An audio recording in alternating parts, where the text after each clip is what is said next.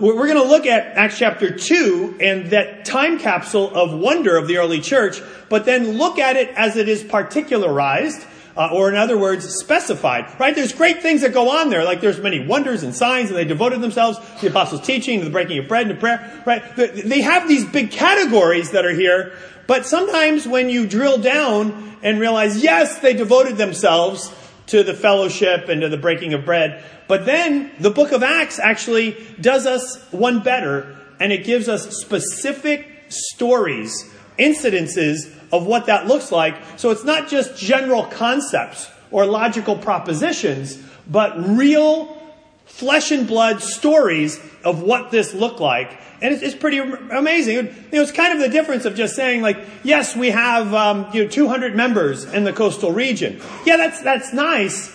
But then when you drill down and you say, you know what, Dave Cable, what did it take for God to intervene in that cesspool of a life that was yours in order for you to actually sit here and be numbered among the members of the body of Christ? Right? And then Dave gets up and he tells of the horrors, and we all shriek at the earlier life that was his, and the demons that had to fly, and the intervention that was Christ, and the perseverance that were the brothers that were in his life, and he was made new, and the joy and the gratitude that flows from that.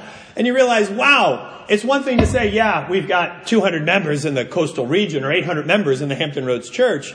But then when you realize, whoa, that's not even the tip of the iceberg. It's because every single one of them is such a miracle when you really do drill down. And so that's the danger of just kind of doing the kind of 10,000 foot view of Acts chapter 2, 42 to 47. So we'll begin there, but then we'll drill down. So let's look with me over in Acts chapter 2, verse 42. The title of the sermon today is Devoted.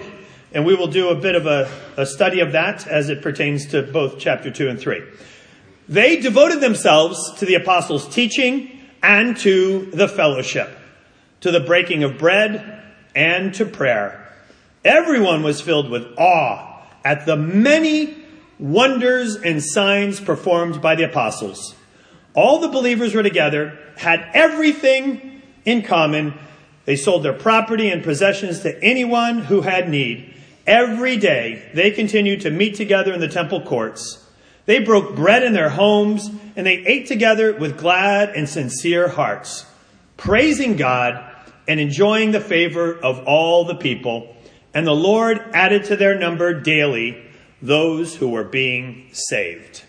And so we will look at this idea of devotion, but also to see why is it, how is it that they could have this level of devotion. And I want to do a bit of a word study on that for us today too, but it also has very much to do with not just the fact that it says that they were devoted, but then you actually see what it looks like even more specifically on this. So for example, in their devotion, they had the wonders and beauty of all of these experiences as they daily got gathered together. They were one mind, one accord, one heart, such joy, overflowing, gratitude, flowing, bumping into one another with stories of redemption. It's a beautiful scene. No doubt a beautiful scene.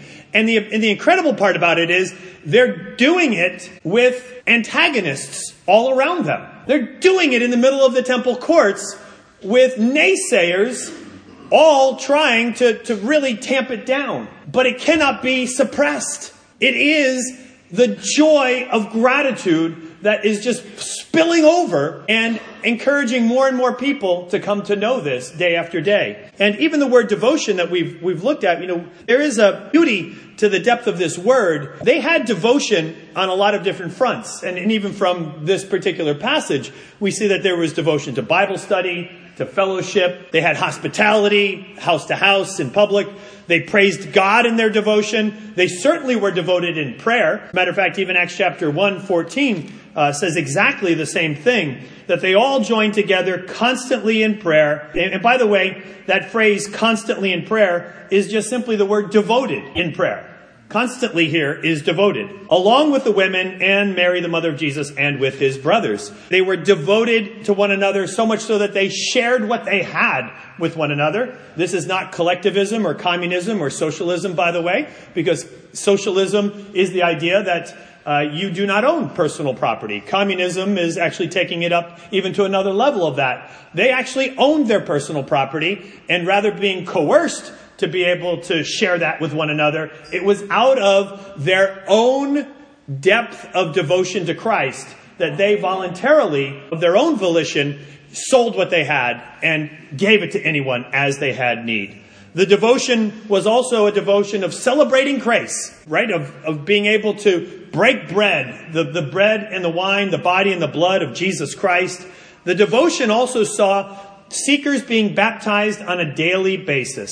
It says in verse 41, those who accepted the message were baptized, and about 3,000 were added to their number that day. But that's not all, because 47 says, the Lord added to their number daily those who were being saved. And so you do see that the baptisms of verse 42 continue into daily wonders of devotion. But then also this other thing that is said here in verse 43, that in their devotion, they were witnessing wonders. Wonders, miracles, again and again. Signs that pointed to Jesus by the apostles. These wonders and signs are the same words that are used of the ministry of Jesus. And the beauty of that suggests, more than suggests, but actually confirms that as Luke writes the book of Acts, he writes, I wrote to you back in my original gospel of everything that Jesus began to do and to teach.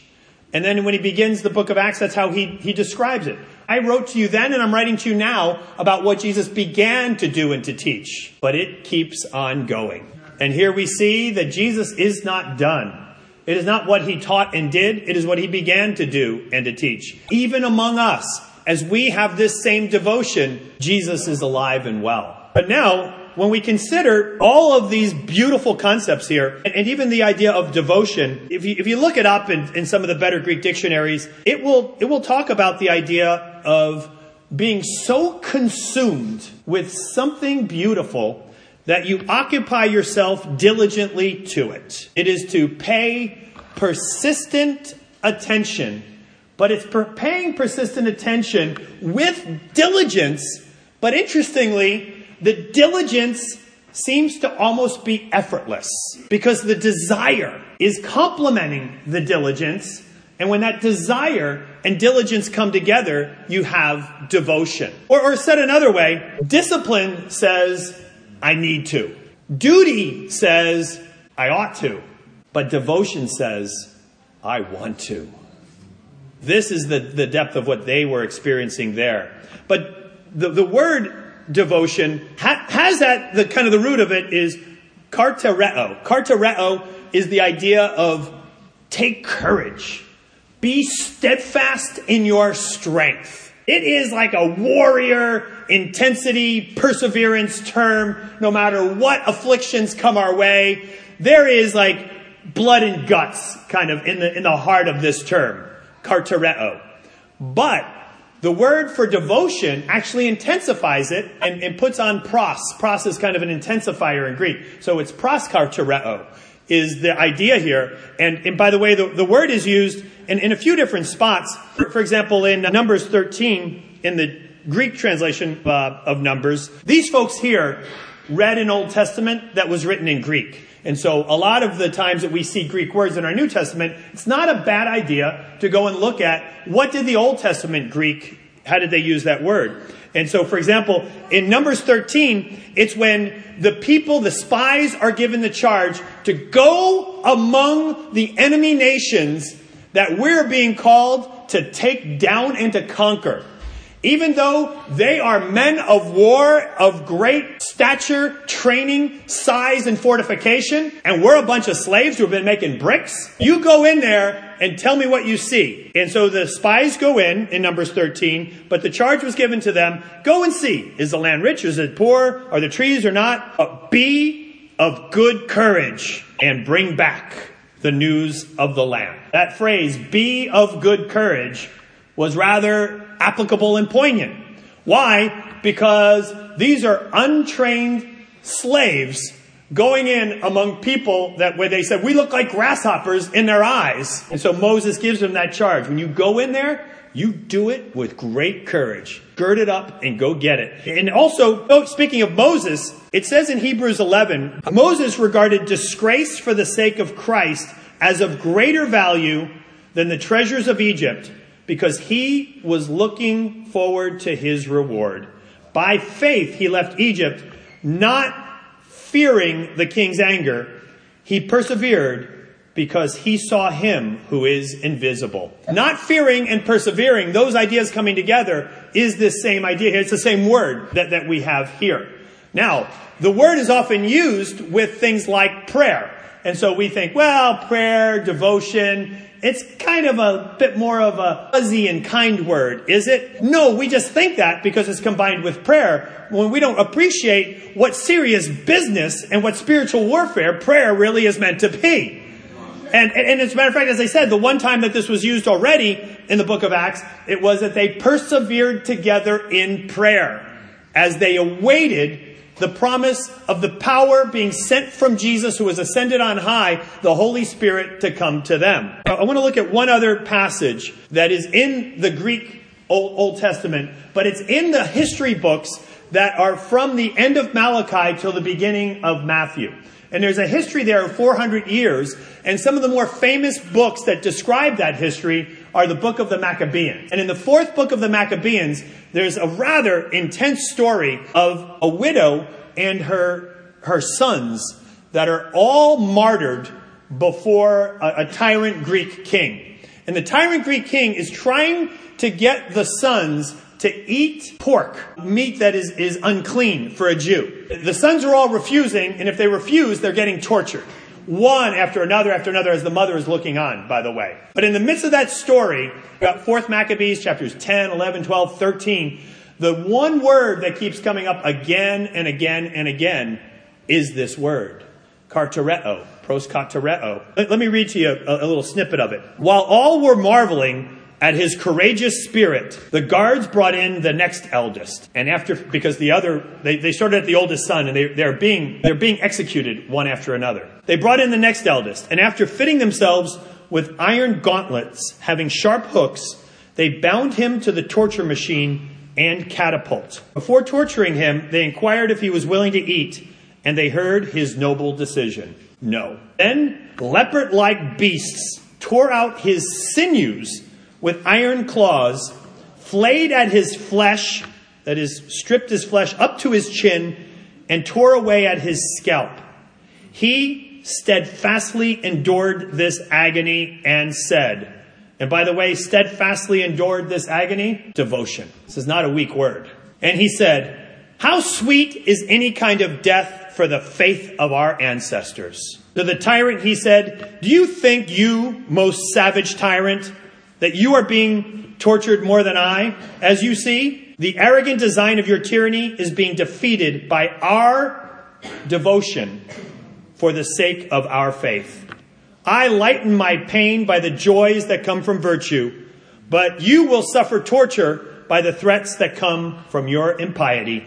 You will not escape, you most abominable tyrant, the judgments of the divine wrath. When he too had endured a glorious death, endured here is devoted, the third was let in, and many repeatedly urged him to save himself. So when we read devoted, it's not like, oh, it's hopelessly devoted to you. No! This is an absolutely take intensity, set it on fire, and then you've got some sort of an idea of this idea of devotion.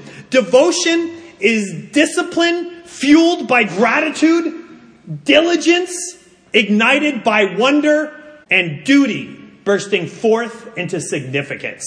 That's the amalgamation of what forms, in the end, our devotion. This is what brought together those that were saved from their empty way of life and into their brand new community, where they now have a devotion to the Lord, a devotion to one another, a devotion to his mission, a devotion to the spiritual battle through prayer, through the word, through encouraging one another. And now we see just one particular of what this looks like. And so let's read on as again, it just says simply, they devoted themselves and they were all filled with awe at the many wonders and signs. You read that and you think, oh, that's nice. There's probably nice things that were going on. Well, here is so cool about the Bible. You don't have to wonder about what were the many wonders and signs. Let me give you one, says Luke here. One day, Peter and John were going up to the temple at the time of prayer at 3 p.m. But by the way, one of the things that Peter and John say in chapter 6 is that we are now getting distracted as the church grows and is burgeoning with all sorts of people and needs, including some of the Grecian Jews, especially the women, that were not able to have even daily bread.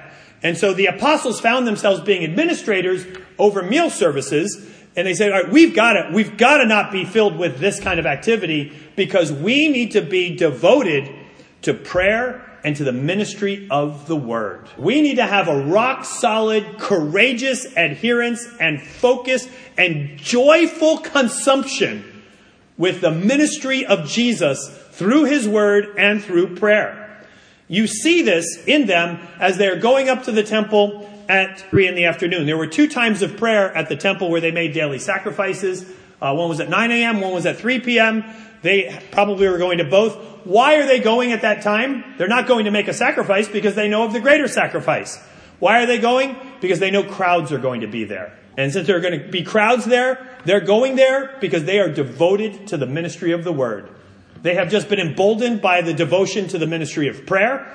And now, fresh from that courageous kind of installation of Christ's Holy Spirit and encouragement, off they go. Let's go. A crowd is forming. Now, a man who was lame from birth was being carried to the temple gate called Beautiful. This may be a gate on the east side. A historian named Josephus, who writes a lot about the temple, says that all the other gates were gilded. That is, they were covered with gold. There was only one gate that was not, and it was considered the most beautiful gate. Interestingly, it was made by Corinthian craftsmen. Corinthians were very good at working with bronze. And this was a gate that was more beautiful, even though it was not gold, made of bronze. And Josephus says the gate was so large, it required 20 men in order to open and shut it.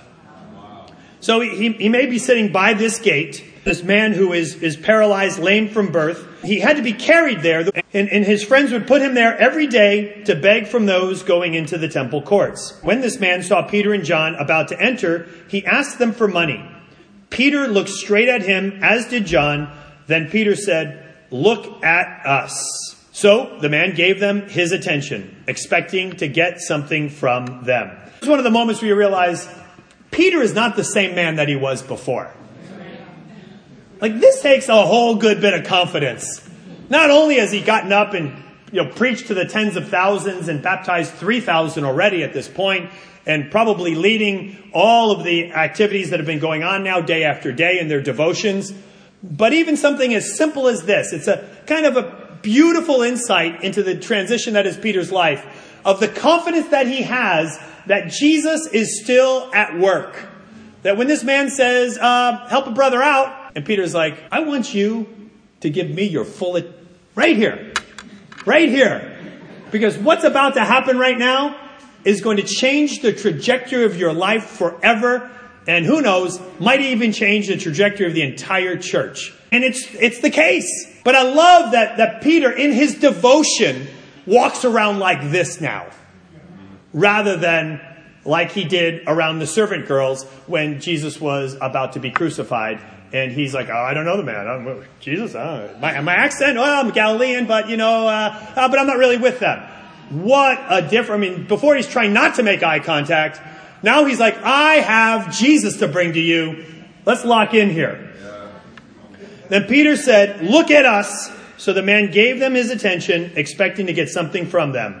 Then Peter said, silver or gold I do not have, but what I do have, I give you. In the name of Jesus Christ of Nazareth, walk. Taking him by the right hand, he helped him up, and instantly the man's feet and ankles became strong. He jumped to his feet and began to walk. Then he went with them into the temple courts, walking and jumping and praising God. When all the people saw him walking and praising God, people didn't see him jumping, which, you could speculate about that. I've often thought maybe that was the first Caucasian convert. They recognized him as the same man who used to sit begging at the temple gate called Beautiful. And they were filled with wonder and amazement at what had happened to him. So earlier we just read, they're all filled with awe. And you know what? Many wonders and signs were performed by the apostles. How often have you read that and not ever considered, wow, fill that up with story after story like this. And then imagine how vibrant Acts chapter 2, 42 to 47 must have really been. And how vibrant God wants it still to be for us today. How much God wants us to recognize that devotion has nothing passive in it whatsoever. Devotion has no aspect of spectator in it, but rather active participant, brothers and sisters at arms in the spiritual warfare, getting after it, one heart, one mind, one purpose, together in great enthusiasm because of the work of the Holy Spirit and the gratitude of what it is that Jesus has done to redeem your life. And so, after it they go. Consider a couple things regarding this man, because I think if we're going to understand devotion, it's got to go back to even understanding what it is that Jesus has done for every one of us. And you can see that in Technicolor here with this man. This man was at the temple every day, but this is what Leviticus 21 says. Say to Aaron, for the generations to come, none of your descendants who has a defect may come near to offer the food of his God. No man who has any defect may come near. No man who is blind or lame, disfigured or deformed. No man with a crippled foot or hand. That was this man's despair as he sat there day after day.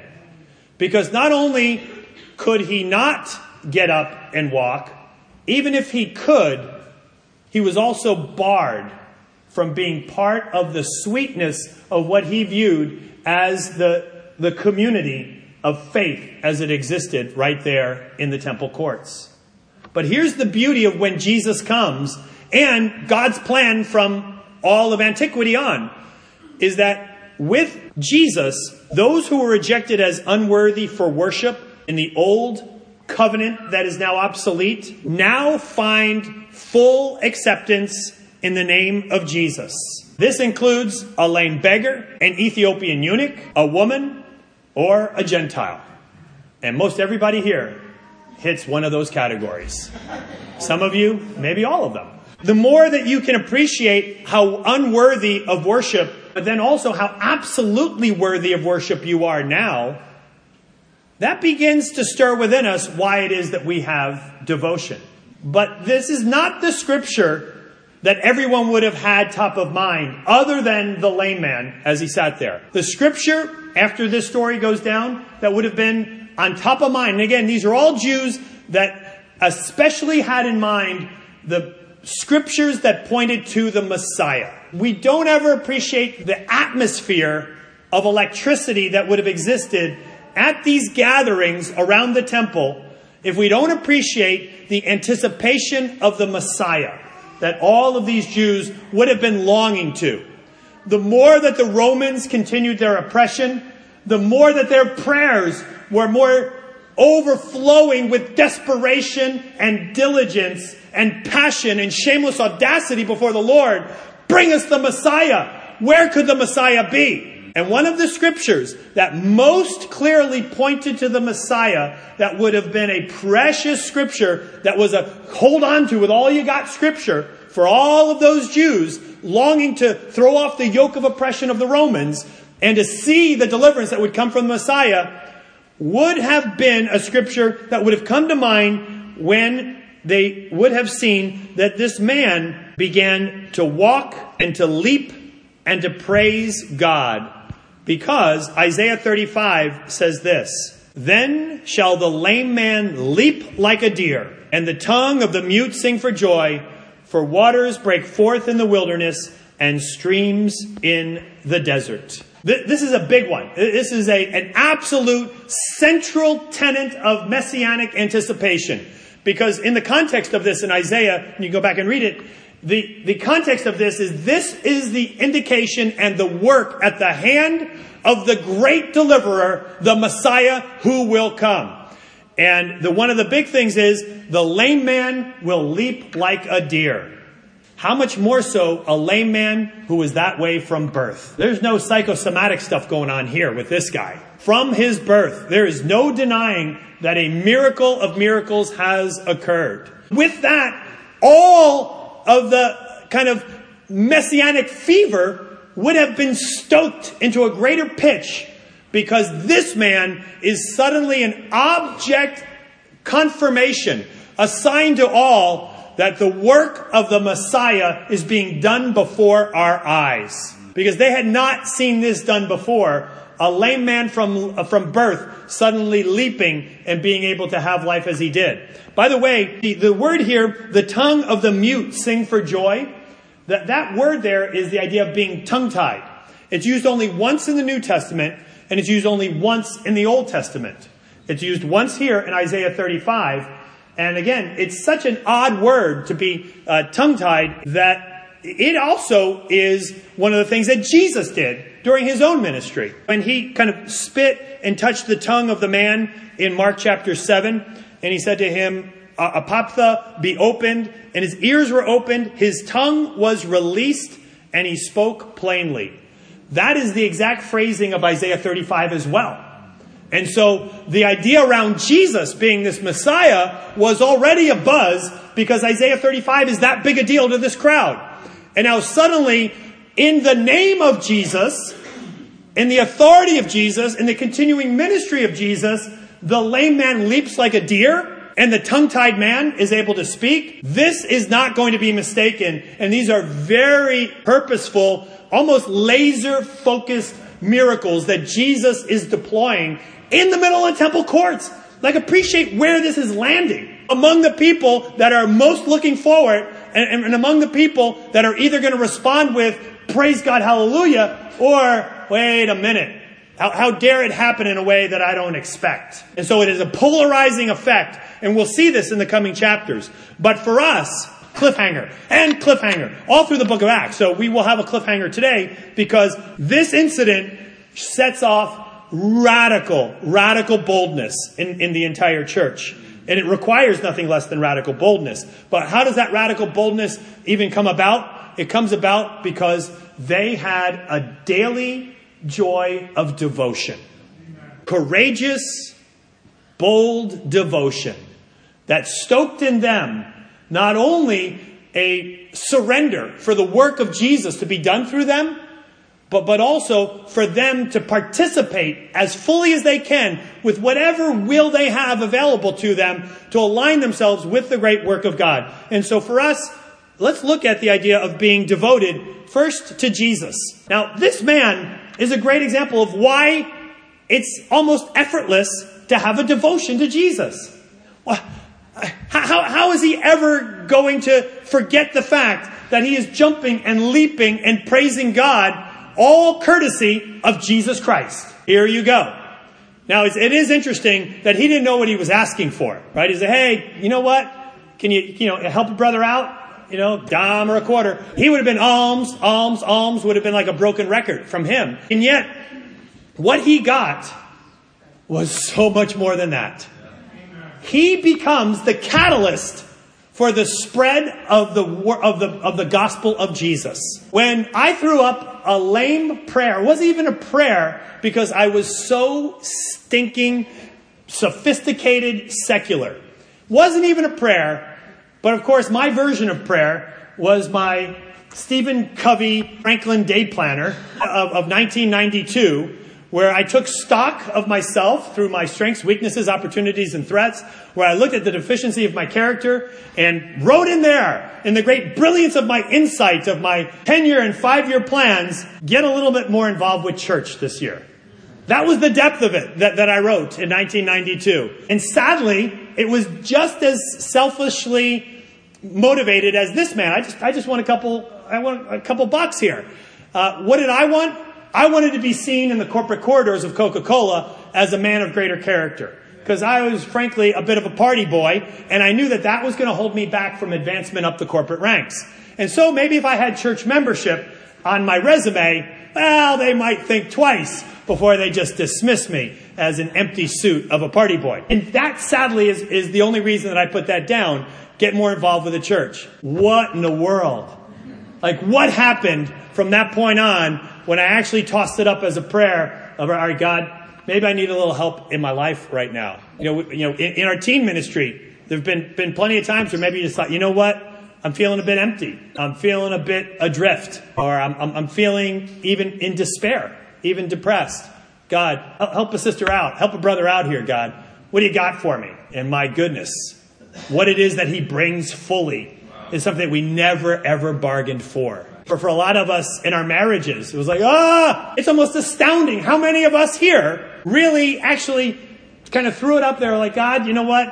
The Cold War that has persisted in my home for the last decade is wearing me out. And I've tried a bunch of other things. And God, how about intervene a little bit in our lives? And then the difference that makes in what it is that you then become.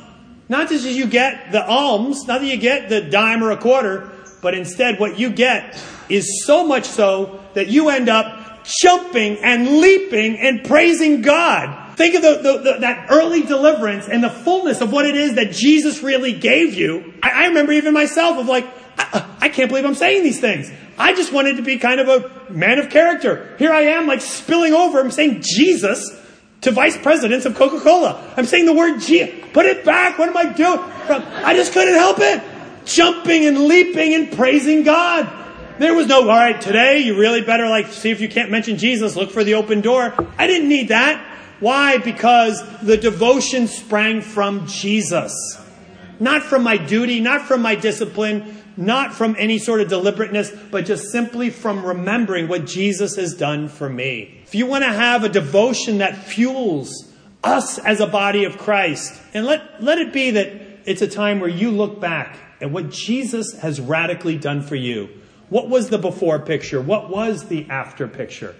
For me, I'm still amazed that absolute horrible cursing, anger, drunkenness, a daily basis for decades, and all of it to end. Not to mention pornography and womanizing on a daily, all of it to end. Hard stop. March 17th, 1993, 25 years soon. That was a hard stop. Not like, it kind of trickled out. No! Jesus ended it. I jumped to my feet and was able to walk and to praise God with overflowing joy. And so did you. So did you. If we want to be what we see here in the book of Acts, we want to reclaim that. Remember what it is and what Jesus did and how much more he gave you than you could have ever bargained for. Secondly, they were devoted not just to Jesus, but they were devoted together.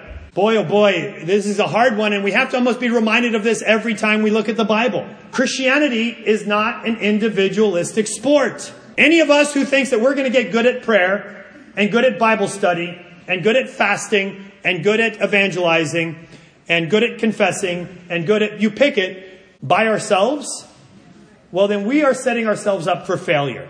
And maybe for a lot of you as you sit here right now and you say, I want to be devoted, but I'm really, I don't know, I just don't seem to be able to have a consistency in my Bible study.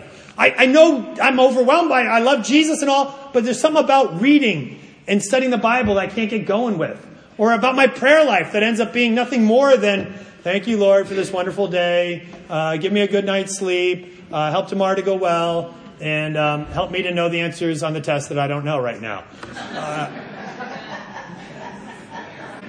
How do you go from that to this? It's to do it the way that they did it. They did it together. And think about the times that you've prayed with other people and how different those prayers were. And then sometimes I think, oh no, when I'm with other people, it seems to go well. It's like maybe I can't do it on my own. Yes, I can't do it on my own. Like that's a great conclusion.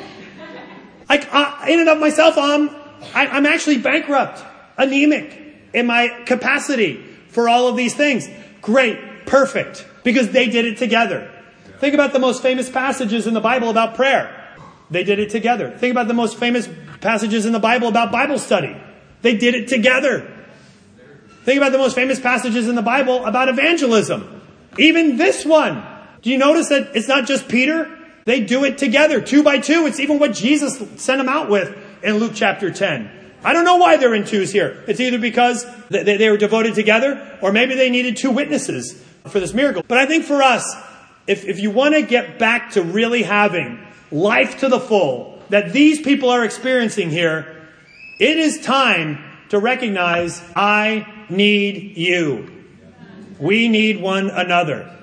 And even though I'm an American living in the most individualistic society on the face of the earth at any time in the history of the earth, that nonetheless, I am going to break through this veil of individualism and connect with somebody so that I can have a devotion around fellowship, prayer, Bible study, breaking of bread, all of the things that they had a devotion around, and realizing they always did it together. Why are they so much better at it than you? Because Jesus is the same yesterday, today, and forever. Why are they so much better at it than you? Because they're real Christians and you're not? No. Because you're Americans that hold to individualism, and they're not. I really do think that if we just simply dropped our pride, dropped our entitlement of individualism and boundaries and my time, and actually made it our time and Jesus' time, we would see the most explosively enriching year of Christian growth in our lives. Is that what you want? Are you going to do something about it? And then finally, they were devoted to Jesus, they were devoted together, and they were devoted to gather. As I said, there's a reason they go at 3 o'clock in the afternoon.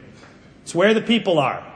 Who was the bank robber who says, why do you rob banks? Because where the money is? Well, that's what the Christians were doing. Why were they in the temple courts? Why were they going to the epicenter of the temple court at 3 o'clock? Because that's where the people are. And to think that in some way that this great work of Christ was in any way a burden to them? No, it was the great joy of their life. The other day I was intending, and I did, intentionally evangelize and share about Jesus. But part of me thought, I need to do this because, we as a church, we're not really kind of evangelizing, and I need to set an example. And then by my example, I can say, I did it, and it was great. And then maybe you'll do it, and then you'll help others, and it was great. And I realized, oh my goodness, what am I doing? Like, all of that is discipleship without Jesus.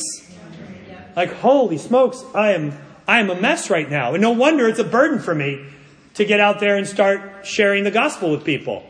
And instead I just realized, wait a minute, what is it that Jesus has done for me?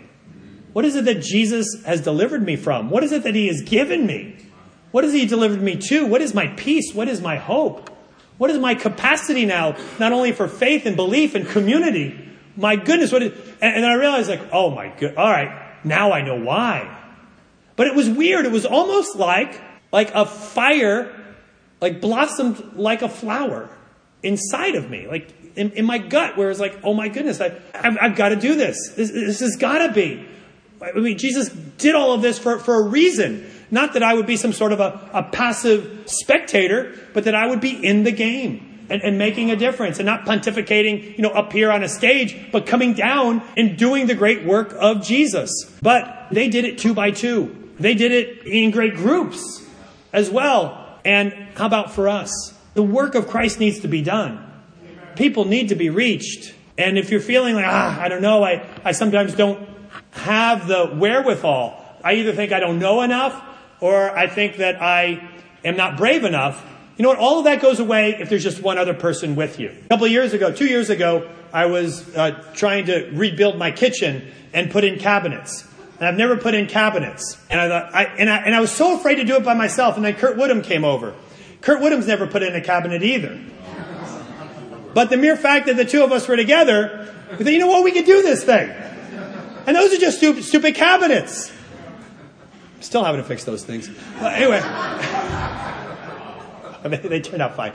But same thing. The two things that cause the friction is that the fear of rejection and the fear of not being able to answer the questions or even knowing where to start. All of that absolutely evaporates when you do it the way that God wants you to do it, with someone else. And if you really do have a desire to help people to know, you want to know that life in Christ, you want to be part of miracles, you want to have a front row seat to the working of the Holy Spirit, then my goodness, Who are you connecting with? And so it leaves us with a final charge. Identify at least two others with whom you will devote yourself to Jesus, to his word, to his mission.